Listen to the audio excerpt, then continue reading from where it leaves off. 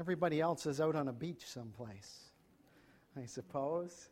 Boy, it'll be great when September comes. There's a lot more here this morning, but so many people traveling in the summer. I can't complain about this because I took 2 weeks off myself, and so it's all right. But boy, it'll be good when everybody gets back. So good to see some of you I know that have been away on holidays and whatnot, and good to see you this morning. But you know what I wanted to begin with this morning is just to simply say this. You know what? I'm getting really sick and tired of construction. It just seems to be everywhere this time of year. The other day, Matthew called me. My son Matt called me on Saturday about a week ago. Wondered if I'd come up to Barrie and have a look at a pickup truck with him. So I'm thinking, oh yeah, Barrie's like an hour away. I can scoot up there, fire right back. I can still get all my stuff done. And so away I go across King City Side Road, get out to the 400. On-ramp is closed to the 400 North. You know, no warning, no sign, just on-ramp closed. No detour sign to make matters worse, you know. Should I go south in the 400? Should I go on across? Should I go back? What should I do? So I didn't know, so I head straight on across. I'm thinking Highway 27 has got to be out there somewhere, right? It's over there somewhere. And so I drive out there about 10 minutes, or 5-10 minutes. I'm looking at the clock all the while, you know, thinking I got to go. And I'm looking, and I can't see Highway 27. All I can see is this road going like for miles. So I'm thinking maybe it's not even out there. I'll turn back and I'll go down the 400 south and I'll just do a flip around. I'll come back up. And so back across King City Side Road, get to the 400. Thankfully, I can go south. I go down there thinking that it'll just be the next exit. It's not. You got to go way down to Major Mac to get the flipped around, get turned around, get back up to Barrie. 2 hours later, you know, I'm up there. I'm just sick and tired of construction. I was coming home Thursday night from Barrie. And same deal. I'd kind of got over this. I'd settled a bit on this whole construction thing. I'm touring down the 400 on my bike, and I get about 3 miles away from the King City Side Road exit, and the traffic is stopped. This is like 10 o'clock at night, 10:30 at night, right? And I don't know if you know what it's like riding a bike in slow traffic, but it's brutal because you don't know whether to put your feet down or put your feet up, and you're trying to keep this thing steady, and you're creeping along. And I could see the exit to make it worse. It's like there's where I want to go, but I'm stuck here. And about half an hour goes by. I get to King City Side Road exit. It's closed. And so I have to go down to Major Mac, and I get off and I made it across. But, oh, man, I'm just going crazy with construction. It just seems like it's everywhere, the pain of construction. So there's my rant for the morning. Now, as familiar as all of you are with road construction, and you know how that works, and some of you know the pain and the frustration that I just expressed to you, but you recognize the need for it, the benefit of it. In light of that, let me ask you a question this morning. Did you know that God always has construction signs up in your life? Did you know that? God is always erecting construction signs in your life. Incredible when you think about that. He's always doing that. Do you know that? Do you know that God is always interactive, that He's always at work in our lives? I thought it might be kind of fun to take that question to the street this morning, and I found this neat video last week. Travis, if you have it there, you can just go ahead and run it. Basically, the question here is, do you believe this? Do you believe that God is active in your life? Do you really believe that God is active and doing something in your life? Here's the word on the street.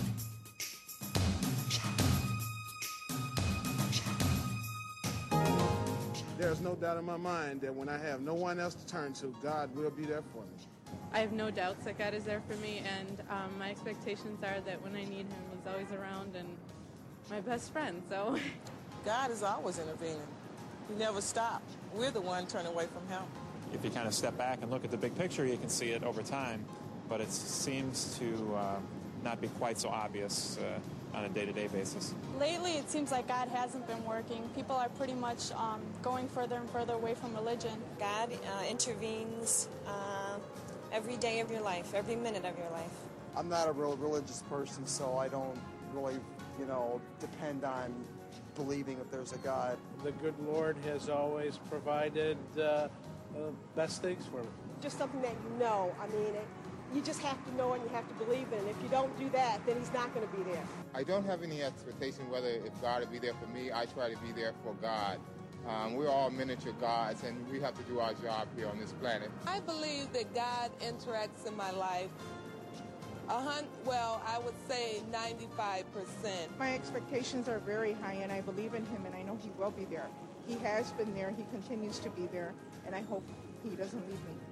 I believe everything that is done in my life, God interacts in.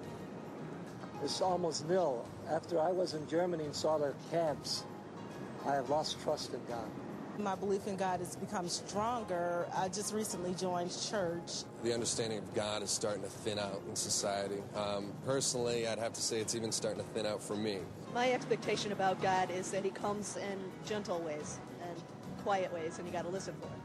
I think everything that's happening right now is in his plan. I don't think that God has got much effect on my life.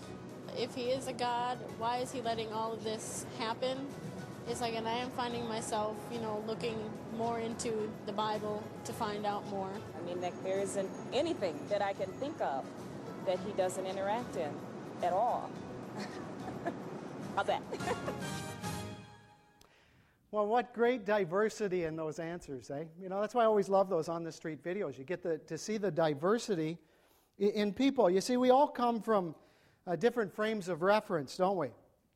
And the reality is, even as followers of Jesus, this truth that God is always working, well, that's not so hard to believe in a general sense. I mean, he is God, and he's probably working out there somewhere. But when it comes to me personally, especially when I'm not seeing it in my life, a little harder to believe. A little harder to believe this truth. When actually everything I see in my life is screaming out the opposite of that. It's like not only is God not active in my life, he's not even watching from the sidelines right now. I mean, everything spiritually is just so dry in my life. If God was really working here in my situation, things would be different, wouldn't they? Wouldn't they be different? I mean, is that really true that God is always at work in my life? Is that really true? Well, I want to try and settle that question this morning. We're going to go all the way back to the beginning, to the Old Testament book of Genesis. In Genesis 28, you can turn there. If you don't know where to find it, start at the beginning and you're there. Genesis 28, I encourage you to open a Bible and get that open before you. If you've ever wondered about the relevance of the Old Testament for us today, I think you're going to see it here this morning.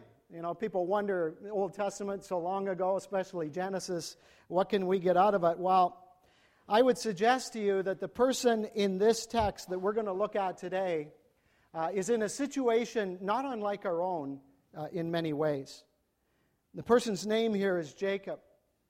And I believe if we could walk up to Jacob and ask Jacob directly, do you believe that God is with you, Jacob? Do you really believe that God is active in your life, in your situation right now? Jacob, do you really believe that? Listen, I'm sure his answer in Genesis 28:10 would be, you know what? I'm not sure of anything right now.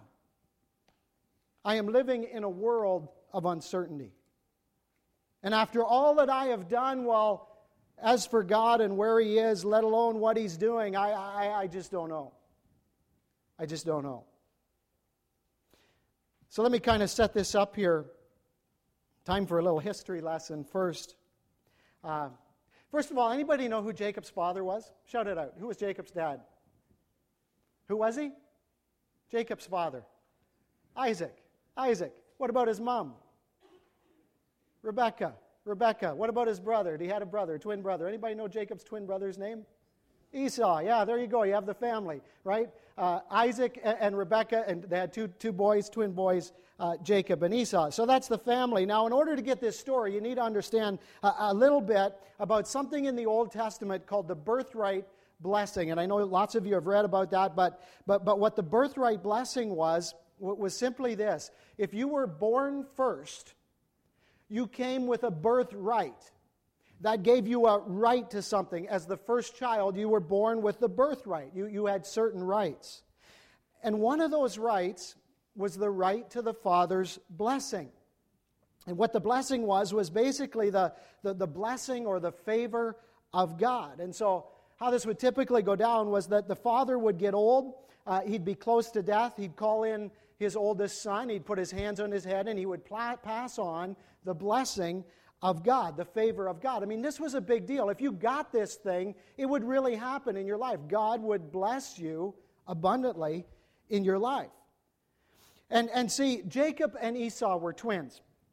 And Esau was born first, but God had chosen, important, God had chosen Jacob to get the blessing.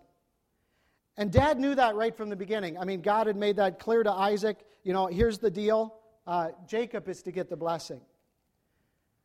But as time went on, this whole family thing basically went off the rails. And it all started because of favoritism. In Genesis 25:28, it says, get this, Isaac loved Esau, his son. Isaac loved Esau because he enjoyed eating the wild game that Esau brought home. But Rebekah loved Jacob. That's just messed up, all right? I mean, talk about soap opera. Everybody say that. This is soap opera. Say that. Soap opera. This is it. This is it. I mean, you read Genesis 25-28. This is a family that is messed up, all right? There's no other way around it. And it's a result of favoritism. You talk about a dysfunctional family, you read the story of Isaac and Rebekah and their two boys. It's got dysfunction written all over it. You talk about the danger of favoritism in a family and what kind of damage that can do. You want to find out what favoritism toward one child over another does in your family? Read those 3 or 4 chapters in Genesis 25-28. Absolutely destroys this family. And so what ultimately happens here, and what I want to look at this morning, is that with the help of his mom, Jacob, her favorite son, tricks Dad into giving him the blessing. Isaac was all set up to give it to Esau. Jacob tricks him, gets him the blessing. And Jacob and his mom come up with this elaborate plan. And so there's poor old Dad, and he just gets tricked over there, and Jacob ends up getting the blessing. And because of that, his brother Esau, listen, he is furious about this. I mean, this is a big deal for his brother to get the blessing. That was to be mine. And so Esau's plan is, I'm out to kill him. I am out to kill him. So what's Mom do? What should Mom do? Well, rather than trying to do what's right and trying to resolve this issue and let's get these boys together and let's talk through this thing, no, Mom comes up with another plan. And simply put, she says this, Jacob, you're my favorite little boy and I love you, you know that. But Jacob, you need to run for your life. And your brother Esau is coming after you, and so here's the deal, Jacob. You need to run, and you need to go to your uncle's house. Now, uncle's house isn't just down the street. It's like 500 miles north in Israel. And Jacob, you need to get yourself up there, and you know what else? You need to find yourself a good wife, Jacob, because you're going to need her, man. You're going to need her, because I don't know when you are ever going to be able to come back home. Who knows? Not going to be anytime soon, Jacob, so get going. In Genesis 28, verse 10, just call the first part of this story, facing an uncertain future. Where is God when I'm facing an uncertain future? Genesis 28:10 begins like this. Jacob left Beersheba and set out for Haran. When he reached a certain place, he stopped there for the night because the sun had set. And taking one of the stones there, he put it under his head and he lay down to sleep. Now let's just picture this for a second. Here's Jacob, okay? Remember, he's growing up as a mama's boy. I mean, you know, Genesis 25:27 says Jacob was a quiet man staying among the tents. In other words, he was home with his mama. He's not accustomed to being out here. He's out of his comfort zone. Esau, he'd be okay in the wilderness. Esau was used to that. Not Jacob. Jacob's very much out of his element. He's in a place very unfamiliar. I mean, Jacob hears a noise in the night. He jumps. What is that? Is that Esau coming for me? Is that a wild animal? Where is that? What's happening out here? He's not used to being out in the wilderness. Friends, listen. Unfamiliar territory can be a really scary place for you and I. And I believe with all my heart that Heisey Hill is beginning to enter that place. We're starting up an Alpha Outreach. We've got connection groups happening on Sunday mornings. That's new. We've embraced Cuba as our international missions project. That's something new, never been there before. We have this barbecue coming up in a couple of weeks down at Kin Village, working with unchurched people down there, partnering with a Chinese church. That's new. That's different. That's out of my comfort zone. We've talked about some inside changes, maybe installing chairs in a welcome area where people could get a cup of coffee or something like that. Friends, you put all that together, that is a place of unfamiliarity. It's a place of uncertainty. And we want to reach our community for Jesus Christ. I think if I asked any one of you of that, you would say, count me in. I want to reach our community for Jesus Christ. But will any of these things work? I'll be totally honest with you, I don't know. I don't know. I don't know for sure. But see, walking by faith is like that, folks. That's why we need the truth of this story, I believe, to impact our hearts this morning. That God is always at work, regardless of where I am, even in a place of unfamiliarity. You say, well, I can't see Him working. All I can see is uncertainty. Friends, that's where Jacob is, here. And whether that's in your church or whether that's in your life personally, doesn't matter. He's out of his comfort zone. Notice also where she at, he's all alone. Jacob is all alone in this thing. This isn't the body of Christ. This is Jacob all by himself. Now, most of us can relate to that. You're laying in a hospital room. I think of Anna Heisey out there this morning. She is all alone, probably. For those of you who have lost a loved one, you know that feeling. There's been a break in a relationship. You've moved away from home. You're going off to school. Something is different. You're away from friends. Most of us can relate to that alone feeling by times. Don't forget also, Jacob here is traveling with a guilty conscience. He's lied. He's been deceitful. If anyone was undeserving of God's presence, it is Jacob at this point. He doesn't deserve the activity of God in his life. He's out of favor with God. And some of you here know that feeling maybe this morning. And so here he is. He's 2 or 3 days into the journey. He's walked about 50 miles at this point. That's like from here to Kitchener, only it's over hills and rough ground, and it's hot and it's dry, and it's just not easy going. This is not easy going. When I was in Israel last year, a group of us walked around the old city of Jerusalem there a bit, out and about, and we walked about a mile. And I'm telling you, over that hills and in the heat and that rough ground, we walked about a mile. We were totally exhausted. Jacob has walked 50 times that far over the last couple days. My point is, Jacob's walking a hard road. And I think for most of us, we can relate to that as well in our lives. It's an uncertain future. So here he is. Evening has come. The sun's settled there in the west. And he finds himself on the outskirts of a little town called Bethel. It says he took one of the stones there and he put it under his head to lay down, to go to sleep. Probably, my guess is, the stone was more for protection than anything. I mean, you're laying out there in the wilderness. You want to have something handy that you can, fire at whatever happens to come your way. Who knows what's out there? And so he lays there trying to fall asleep all alone in that unfamiliar place, and I'm sure he thinks over and over again in his head, man, God is so far away from me right now. I am so far away from God. See, back then when you left your family, it was like you left your God as well.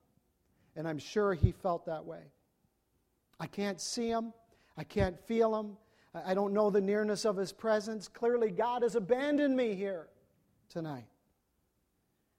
Friends, let me ask you, you ever been in that place? You ever felt abandoned by God?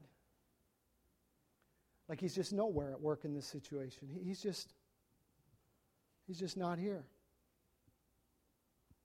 Notice what happens next. Jacob finally gets to sleep. Verse 12 says he has a dream.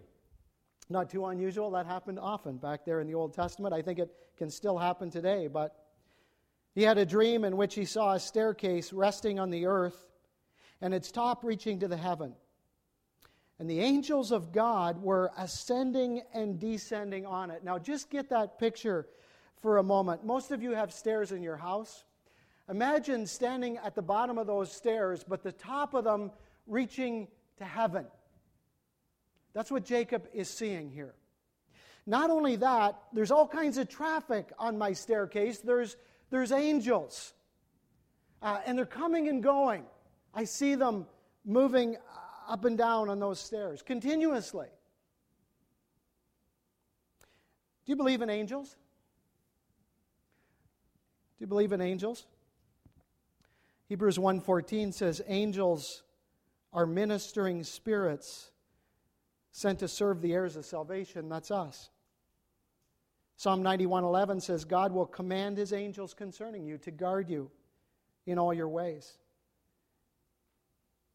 Loved ones, listen, I believe with all my heart this morning that if we could see the activity of God in this place today, if we could see that staircase, if we could see what's going on in the spiritual realm, to see the activity of God, that God is at work, He is doing stuff, and you have no idea. That's the picture that Jacob gets. And it's like God saying, Jacob, I want you to realize something, Jacob. I am at work in your life. Even here tonight, even out in the middle of nowhere, while you're asleep, while life is so uncertain, when you don't know what's coming next, when it seems like I am so far away, Jacob, this is walking by faith and not by sight. It's what it's all about. And there's angels, Jacob. There's angels. And they're going back and forth between you and me. Even now, they're going back and forth. But notice, not just angels. Notice who's standing at the top of the staircase. Verse 13. There above it stood the Lord. God standing up. Picture that. God never stands. I think there's like one time in all of God's Word where God stands. God's always seated on the throne. Here, God stands. Tonight, God is standing up. In other words, Jacob, I want you to realize that I am at work in your situation down there.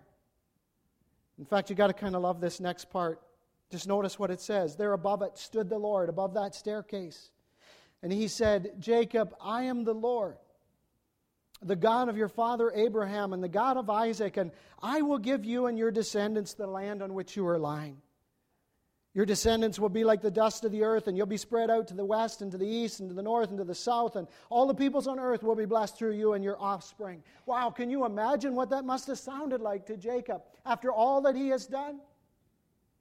Notice what it says there. God says, I will give you and your descendants the land on which you are lying. This is no longer a blessing from dear old Dad. This is a promise from God now. Something has changed. I'll give you this land, Jacob. Not only that, your descendants, they're going to be like the dust of the earth.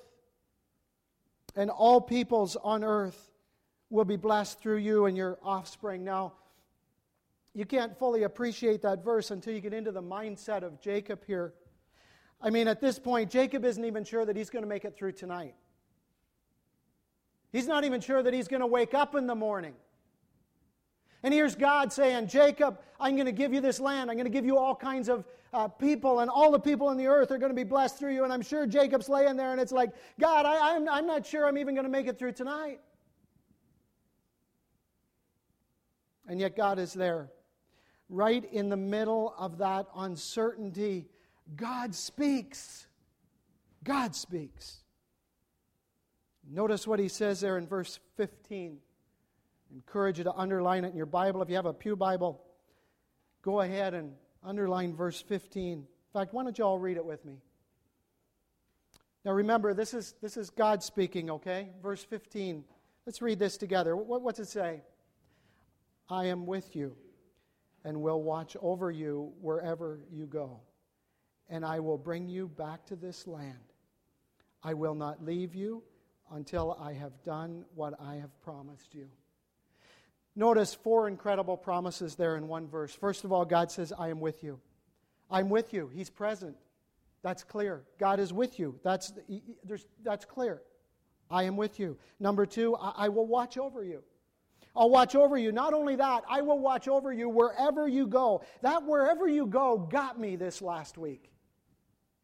Because sure, I understand that God will watch over me. But this says, God will watch over me wherever I go. Doesn't matter where I am. Whether it seems like it, feels like it, appears like it or not, God is watching over you. He's at work. He's at work. You need to know that. Number 3, I'll bring you back to this land. Now, sometimes it's hard for us to get this whole Old Testament land deal, but ultimately what that means to you and I is that regardless of the road that we're on today, God is going to bring us home one day. I mean, that's in a nutshell what it's talking about. God is going to bring us safely home. We can count on it. He says, I'm with you. I'm watching over you. I'll bring you back. Notice the 4th one there.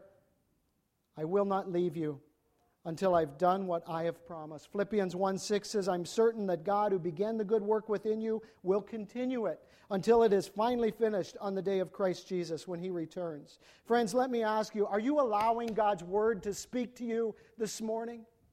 Are you hearing what these verses are saying into your situation, where you are, what you're going through? God says, I'm with you. I'll watch over you wherever you go. It doesn't matter where you are. I am watching over you. I am with you. I will walk with you, and I will bring you safely home.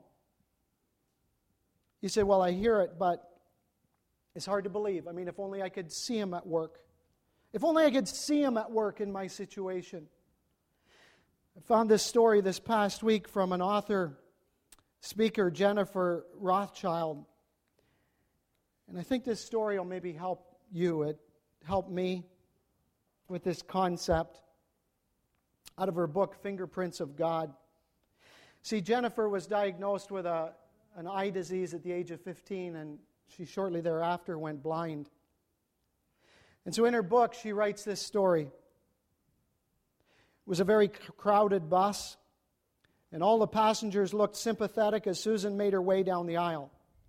She fumbled with her cane, and as she nestled herself into a seat, the onlookers just watched with question and concern. You see, it had been a year since Susan had lost her sight. When she first became blind, she fell into a deep pit of depression. Her world had crumbled. Her sadness overtook her. Not only was her heart crushed, but so was the heart of her husband, Mark. He so loved his wife and wanted to help her, and so he did. Inch by inch, he pulled her out of that pit of depression, helped give her skills and confidence, and helped her to regain her sense of self. And that husband, so in love with his wife, did all that he could to help her in her new state of darkness. Well, after many months, with Susan's blindness, she began to feel more confident because of Mark's help, and she felt that she could perhaps return to her job again. And Mark promised that he would help her, of course, with that as well. And so every day, Mark would drive his wife to work and walk into her office, making sure that she was settled, and then he would leave and he'd drive to the base across town because Mark was a military officer.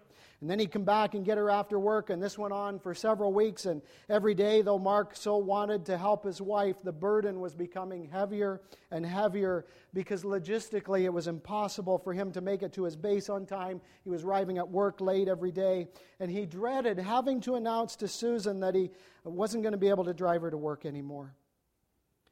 But in the end, he had to do it. I can't ride the bus to work, she replied. I'm blind. How am I going to know how many stairs there are? How am I going to know what path to take? I feel like you're abandoning me, Mark. Mark's heart was crushed. And he promised her, like he had done from the very beginning, he said, I'll do whatever it takes to help you until you feel confident and independent on that bus. And so he helped her with the routes, and he helped her learn the stairs and learn the paths. And so finally, after several weeks of doing this, Susan was confident. He went to his base. She went to work. Monday morning, she got on the bus. She went to work. She came home. It was flawless. Friday morning arrived. Susan made her way onto the bus. And as she went to pay her fare, the bus driver said to her, "Ma'am, you are so lucky." Susan said, "Are you talking to me?" And the bus driver said, "Yeah, it must feel good to be cared for as you are." And Susan replied, I don't know what you mean, sir." And the bus driver said, "Well, you know, every morning when I drop you off at your stop, as those doors open, I can see that man standing over there at the corner, and he watches you. As soon as you step off the bus, his eyes are on you. I think he's some kind of military officer because he's wearing a uniform.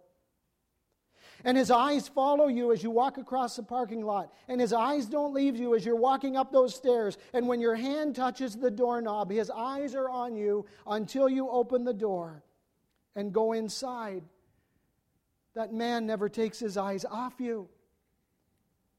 And once that door closes, he stands straight and tall like a sentinel, and he salutes you and blows you a kiss." Susan burst into tears. She had no idea that her husband had been watching her, but the lover of her soul never takes his eyes off of her. Friends, that's God's promise to you and I. I'm with you, and I'll watch over you wherever you go, and I will bring you back to this land, and I won't leave you until I've done what I have promised, even when you can't see me. Well, just notice very quickly Jacob's response here, and I'll close with this. Jacob dreams, God speaks. And then verse 16, it says, when Jacob awoke from his sleep, he thought, "Surely the Lord is in this place, and I was not aware of it." Notice that phrase, "I was not aware of that." Underline that in your Bible. Wonder how often that happens to you and I. I wonder. God is working. God is near. He's moving the construction signs around in our lives. He's molding me. He's changing me. He's making me into people that He can use, and I have no idea that God is at work. Surely God is in this place, even when we're not aware of it. But interesting, just notice Jacob's response when he finally gets this truth, when he finally realizes that God is present. Notice verse 17, it says, he was afraid and he said, "How awesome is this place?" Jacob finally catches on that God is really here. How awesome is this place? This is none other than the house of God. This is the gateway of heaven. Friends, listen, Jacob is standing in the middle of nowhere tonight when he says these words. And yet he says out there in the middle of nowhere, "How awesome is this place where I am tonight?" You know what that says to me? That says to me that God can meet me wherever I am. Doesn't matter where I go. God can meet me wherever I am. Anna, He is with you in that room this morning. He's in the hospital room. God is with you wherever you are. When Jacob comes to that realization, when he wakes up to that fact that God is even in this place, that He goes with me to the workplace, that He's on that airplane when I'm flying to California, that He meets me on that bus when I ride to school every morning, that He's in that motel room, that He's there 2 o'clock in the morning when I can't sleep. God is actually with me. That God is at work in the lives of my children. Can't see Him doing anything, but He's at work. That God is at work in my messed up situation. When Jacob realizes that, notice what he does here. Number one, he does something so he'll remember.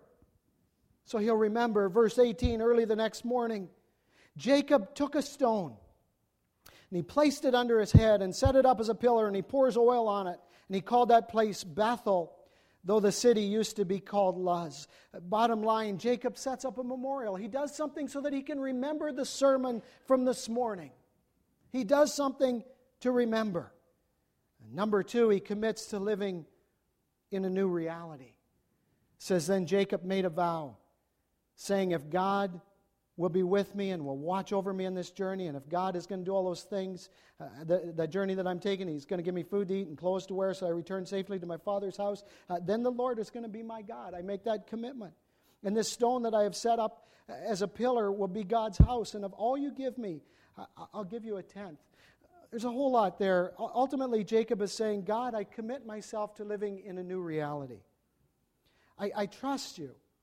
I trust you. Even when I can't see it, I give myself to you. And from here on in, even though I can't see you at work, still I know you're working.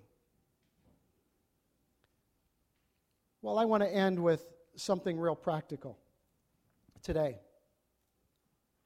I do believe that when people come to church on a Sunday morning, it's food for the day. So I have no illusions about you remembering what I preached about 3 weeks ago. I don't think it works that way. I think when you come to church, you get fed for that day that you're in church. That's your food. Hopefully it carries you through at least, on into next week. I think that's how it works. But there are times when we can do things that will help us to remember. And sometimes, objects will help me to remember something. When I read here last week, it says Jacob took that stone from under his head and set it up as a pillar. I thought, wouldn't it be kind of cool if we could do something like that? Part of the reason why he did that was so that he could remember. And what if we could do something that would help me to remember this truth? When I'm in my office next Thursday and I can't find God anywhere in that whatever I'm working on, wouldn't it be cool if there was some way that something that would jog my memory, bring me back to Genesis 28:15? So, here's what we're going to do. Worship team, you guys can come on up here. We're going to do something that I never encourage you to do this morning. I'm going to ask you to take something out of the offering plate. I'm going to ask the ushers to come.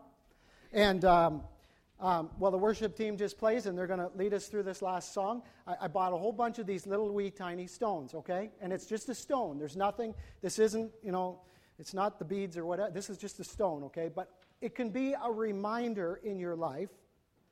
Take one if you want. You don't have to. Take one if you want.